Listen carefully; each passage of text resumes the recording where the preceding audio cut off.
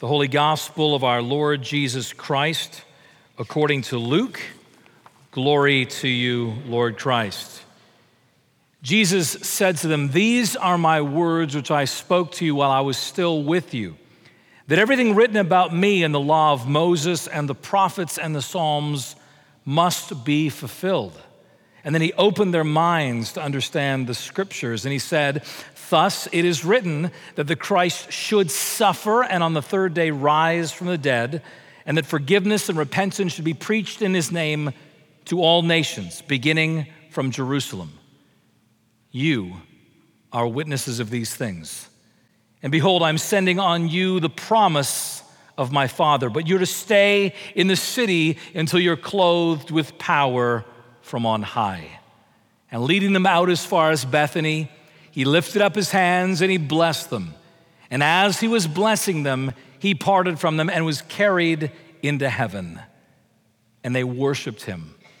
And they returned to Jerusalem with great joy and were continually in the temple blessing God. The gospel of the Lord. Praise to you, Lord Christ. We say we believe in the ascension, but do we live like we believe it? We come to the end of our resurrection series in this Easter season, and we end here with this ascension moment. We confess these words every week, that he ascended into heaven and is seated at the right hand of the Father, and he will come again in glory. But do we live like we believe this ascension story? See, this ascension moment needs to be understood as the enthronement of Jesus as the King of the cosmos. That this is his ascension ceremony. He is ascending the throne. Think of an ancient medieval throne and that whole enthronement ceremony, that coronation moment. You can argue that what Luke has given us here is in fact the King of Kings coronation liturgy. All these words and all these moments as he walks up those steps and ascends his throne. And as part of this coronation moment, as part of this coronation liturgy, the King gives us, his people, our mission. He gives us what we're to do, how we're to live as his subjects in his world for the sake of his world. And not only in this coronation liturgy does he give us our mission, but the King gives us a promise. Verse 49 says, "Behold, I am sending upon you the promise of my Father, but you are to stay in the city until you're clothed with power from on high."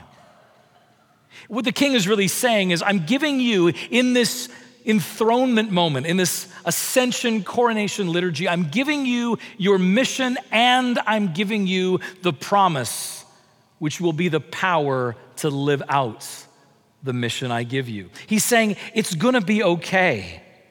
I know the mission will seem enormous, but I'm giving you the power to live this life. These are the words of the King as he is enthroned.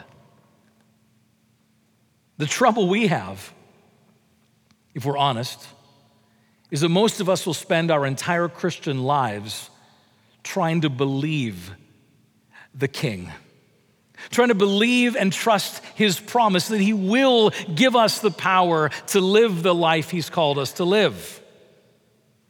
The greatest evidence of my lack of trust that the King will give me his promise, his power to live this life, the greatest evidence of my lack of trust is my so often lack of joy. See, the disciples, in response to this enthronement, this ascension, this coronation liturgy, their liturgical response at the end is to return to Jerusalem, verse 52 and 53 says, with great joy. And they're continually in the temple praising God. Joy is the response that is meant to come from the king's promise at his coronation. But if I'm honest, so often I'm lacking in that joy of the disciples. I love how Karl Barth, one of the greatest theologians of the 20th century, describes joy and how rare it is. Just to be clear, joy is not always happy. It's not bouncy.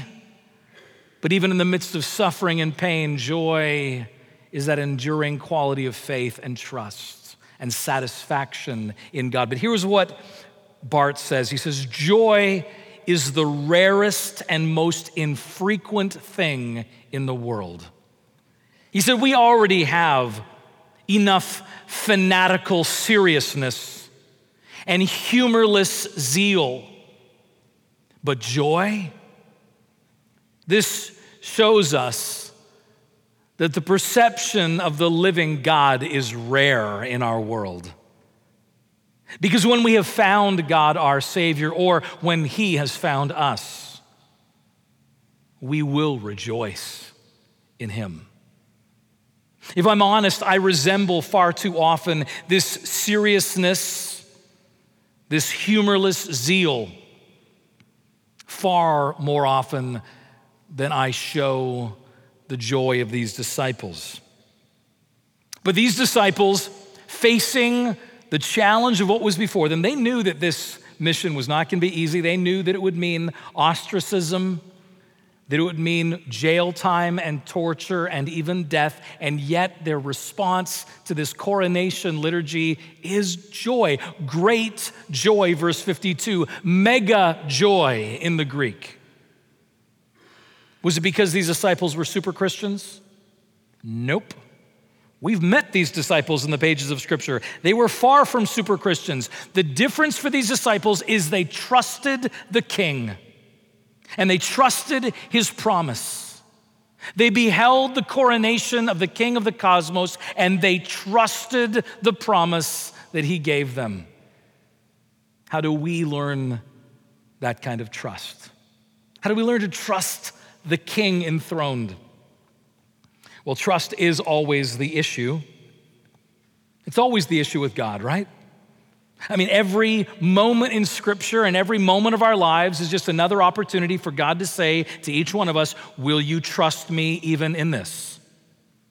Will you trust me? It's like the tightrope walker, Charles Blondin. He was walking on a tightrope across the Canadian side of Niagara Falls, the much more impressive side. And the Duke of Newcastle was there watching, and at one point he brought a wheelbarrow, Charles Blondin, across the tightrope and walked right up to the Duke of Newcastle and said, do you believe that I could take a man in this wheelbarrow across this tightrope? And the Duke of Newcastle said, I do. And Charles Blondin said, then jump in. The Duke of Newcastle did not jump in the wheelbarrow. See, we believe and say we trust the King, but do our lives reflect that trust?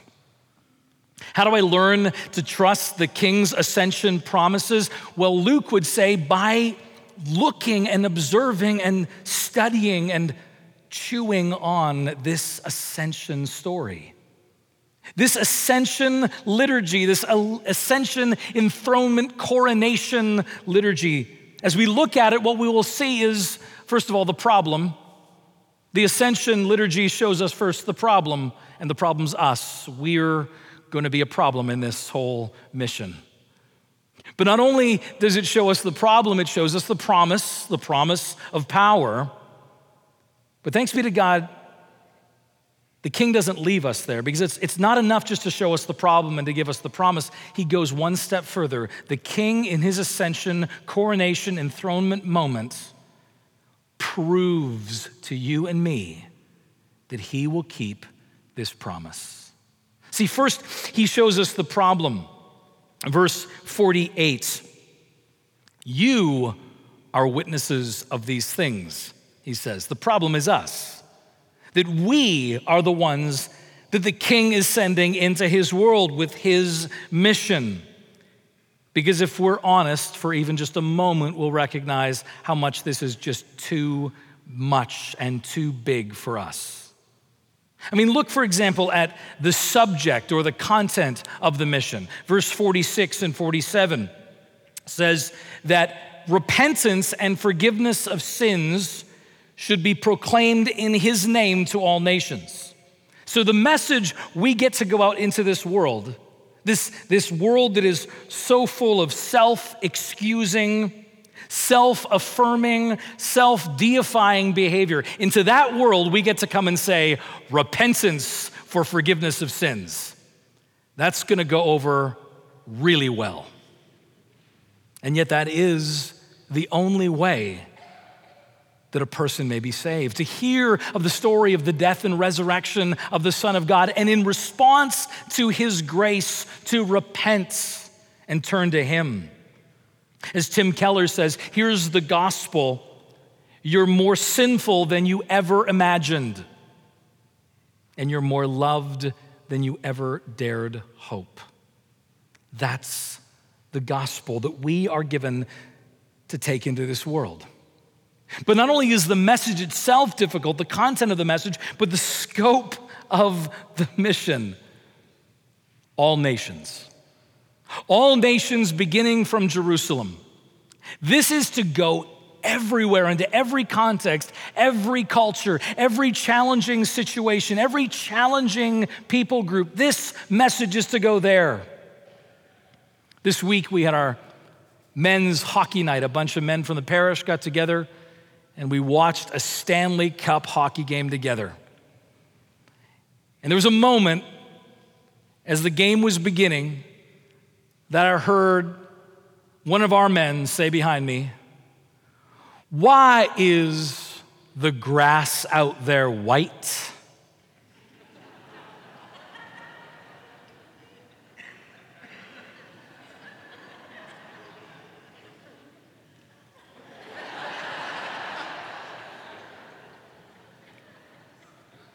I'm living, O Lord, in a foreign land. Every nation, even the great and glorious nation of Texas, the gospel is to go everywhere. And if we're honest, it's just too much. And this is how it often then plays out when we acknowledge that it's too much for us. What response comes out of you, out of me so often? Seriousness, that humorlessness that Bart talked about, that lack of joy. Because all of a sudden we start asking ourselves, how am I possibly going to get through this? How am I going to find the strength to get through this set of challenges before me? And we get very serious and we get very humorless, and the joy is far from us.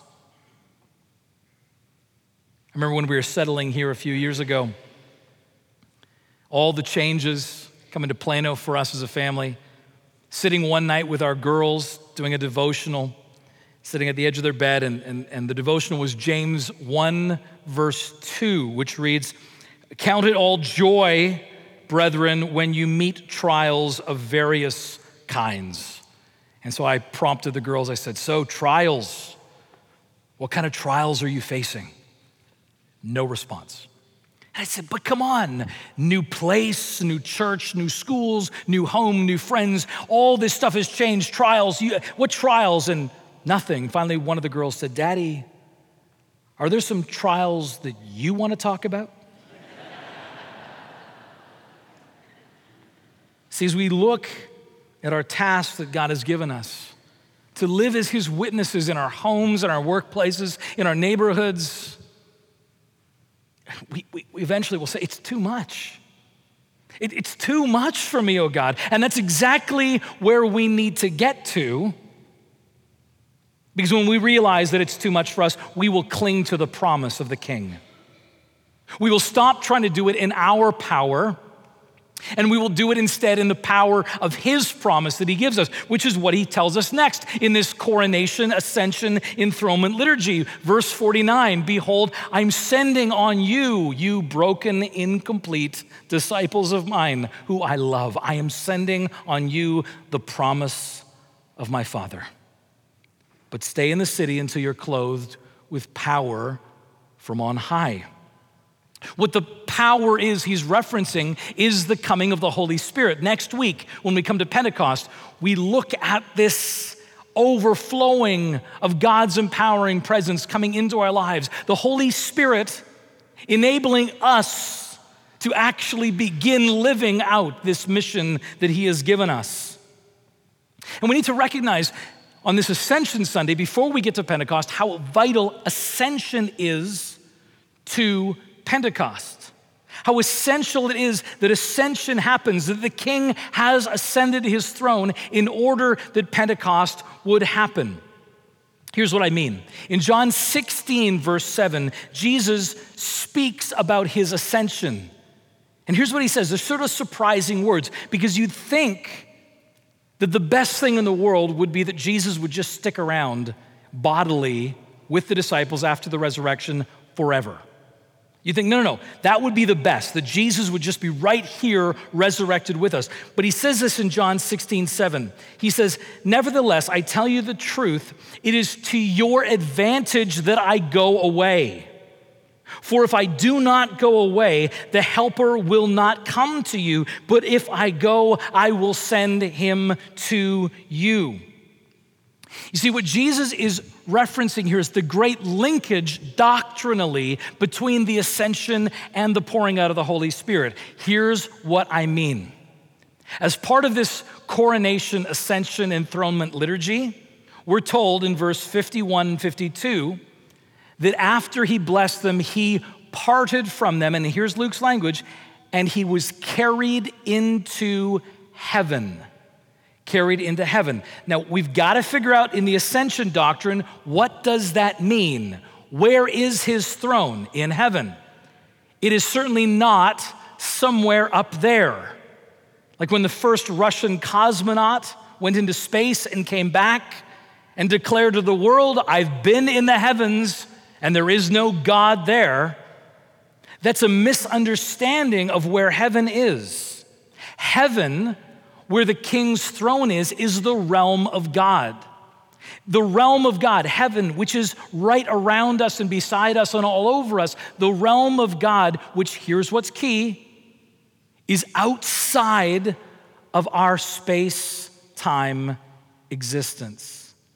Heaven is outside of space and time. Why is it important that the King ascends his throne outside space and time? It doesn't just stay here in his resurrected body. Because now that Jesus is enthroned as King outside space and time means he can be everywhere within space and time for us now. He can be in our presence. He can be in the dreams of Muslims who are turning to Christ. He can be with Paul on the road to Damascus. He can be with John on Patmos. And he can meet us every time we gather for worship, because outside time and space, he can be everywhere. As Tim Keller says, Jesus' ascension is not a distancing of his presence with the church. It is a magnification of his presence with the church. It is a good thing that I go away, because when I go, I will send the Helper. We will experience the King's presence now, personally, through the presence of the Holy Spirit in the life of the believer. This Holy Spirit, God's empowering presence, the presence of power of God that enabled Elijah to raise the dead, and made David dance before the Ark of the Covenant, and made Moses part the Red Sea. That Holy Spirit, God's empowering presence, now lives in you and me, because the King from his throne has sent the Holy Spirit into our hearts. And we see the effect of that promise. On the day of Pentecost, there's Peter, uneducated, unwise so often, recently so unfaithful. Peter gets up in the power of the Holy Spirit, and what does he do? He preaches, and 3,000 come to faith that day. Now, again, let's be clear. The power of the Holy Spirit continues beyond Peter. 3,000, that's great, but it's just a blip in the Roman Empire. It's literally, if you take it by the numbers, about 0.0017% of the Roman population. Give it 300 years. 300 years of this power, this promise poured out on the church. And all of a sudden, 3,000 becomes 33 million and over 50% of the Roman Empire. This is the effect of God's empowering presence, the promise from the enthroned king. And let's be clear, this effect is happening yet today. In Africa, for example, the last 120 years of the church in Africa, in 1900, you had 9 million believers in Africa, made up about 8% of the population. Today, over 500 million believers in Africa, making up nearly 50% of the population. This is the power of God, the promise of the ascended king working in the hearts and minds and bodies of average, ordinary Christians and changing the world.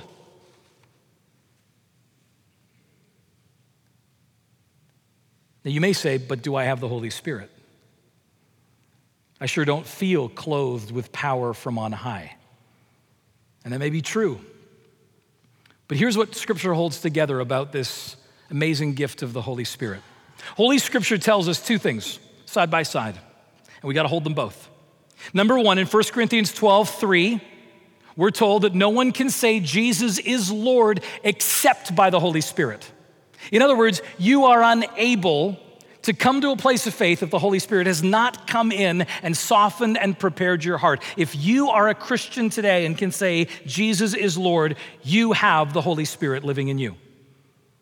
But at the same time then, 1 Thessalonians 5:19 tells us that you can quench the Holy Spirit. See, somehow in the mystery of God, if you're a believer, you have the Holy Spirit, and yet somehow, mysteriously, we can quench the Holy Spirit's presence, push him aside, ignore him. I know in my own life that my most regular quenching of the Holy Spirit is simply living as if he didn't live in me, trying to do it all on my own power, all by my own strength. And of course, in comes the seriousness, right? In comes the humorless lack of zeal. Thanks be to God, this Ascension liturgy does not leave us here with this incredible problem of the call to live as a Christian, our mission, and with an incredible promise that we will be clothed with power from on high. He doesn't leave us there. The liturgy of the Ascension continues with a final image that proves his point. The king, as he ascends, includes a final image that proves that we can trust the promise. You see, remember we began with that whole question of trust. How do I trust? Well, we end with trust. And arguably Luke's whole gospel, by the way, is about trust. It's about learning trust. Just as an example, Luke begins and ends his gospel with trust stories. Listen to the parallelism here. Beginning of Luke chapter 1. It begins in the temple. Zechariah is given a promise by God that he'll have a son, John the Baptist. Zechariah does not believe the promise, and he's struck mute until the promise is fulfilled. But then Luke ends his gospel again in the temple. The disciples are given a promise, the promise of power from on high, from the king.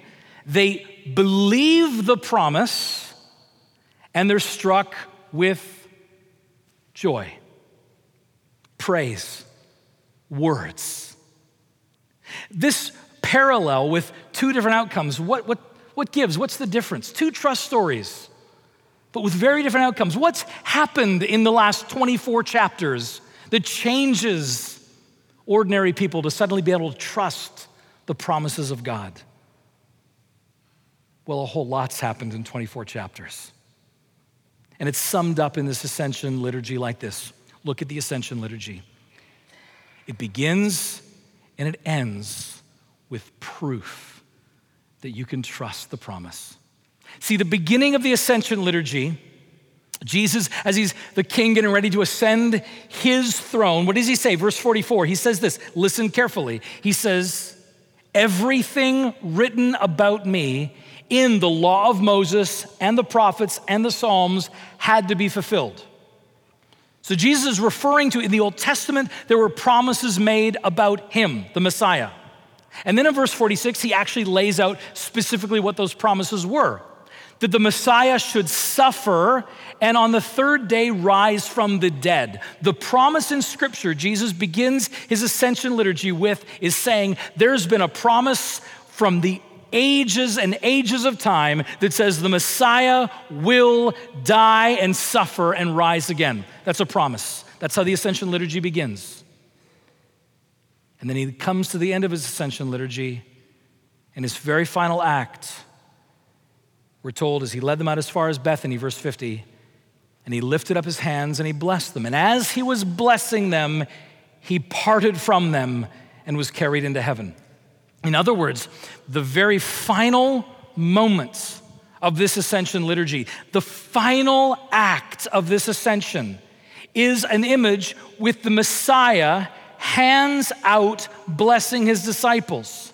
Luke makes a big deal about the arm positioning. He lifted up his hands, he said, and he blessed them. Why does he ascend? Why does he end his ascension liturgy with this posture, hands up blessing his disciples? Why does the enthronement, the ascension end there? Because what are they seeing as they look at those hands? They're seeing the pierced wounds of crucifixion. In other words, if the ascension liturgy began by saying, let's remember that the Father made a promise in Scripture, the Messiah would die, he ends it with his hands up as a declaration for us and for the church in every age. Do you see my hands in this ascension moment? That the Father will always keep his promises, even if it means the death of his Son. This is the enthronement of the King. This is the image the church is left with, hands up, blessing enthronements. Suddenly we begin to understand what Paul means in Romans 8:31 when he says, what shall we say of these things? If God is for us, who can be against us? He who did not spare his own Son, but gave him up for all of us, will he not with him give us everything else? See, we say that we believe in the ascension, but do we live like we believe it? How do we learn to trust the King's ascension promise and to find the joy in believing that promise? Luke says that we're to look at this ascension story, this coronation liturgy, this enthronement moment. And there we see the problem, which is us, yes, limited, broken humanity that we are. And yet in that liturgy, we see the promise, the King's enthronement promise, power from on high, power for you to live in his power, not by your own will, not by your own strength. But not just that, the proof. The proof in those hands, the proof in that enthronement moment that you can trust the Father to keep his promises. As Corrie ten Boom, the Dutch concentration camp survivor, wrote these words. She said, look at the world and be distressed. Look within and be depressed. Look at Jesus and find rest. And leading them out as far as Bethany, he lifted up his hands and blessed them. And as he was blessing them, he parted from them and was carried into heaven. And they worshiped him. And they returned to Jerusalem with great joy. And they were continually in the temple blessing God. In the name of the Father and of the Son and of the Holy Spirit. Amen.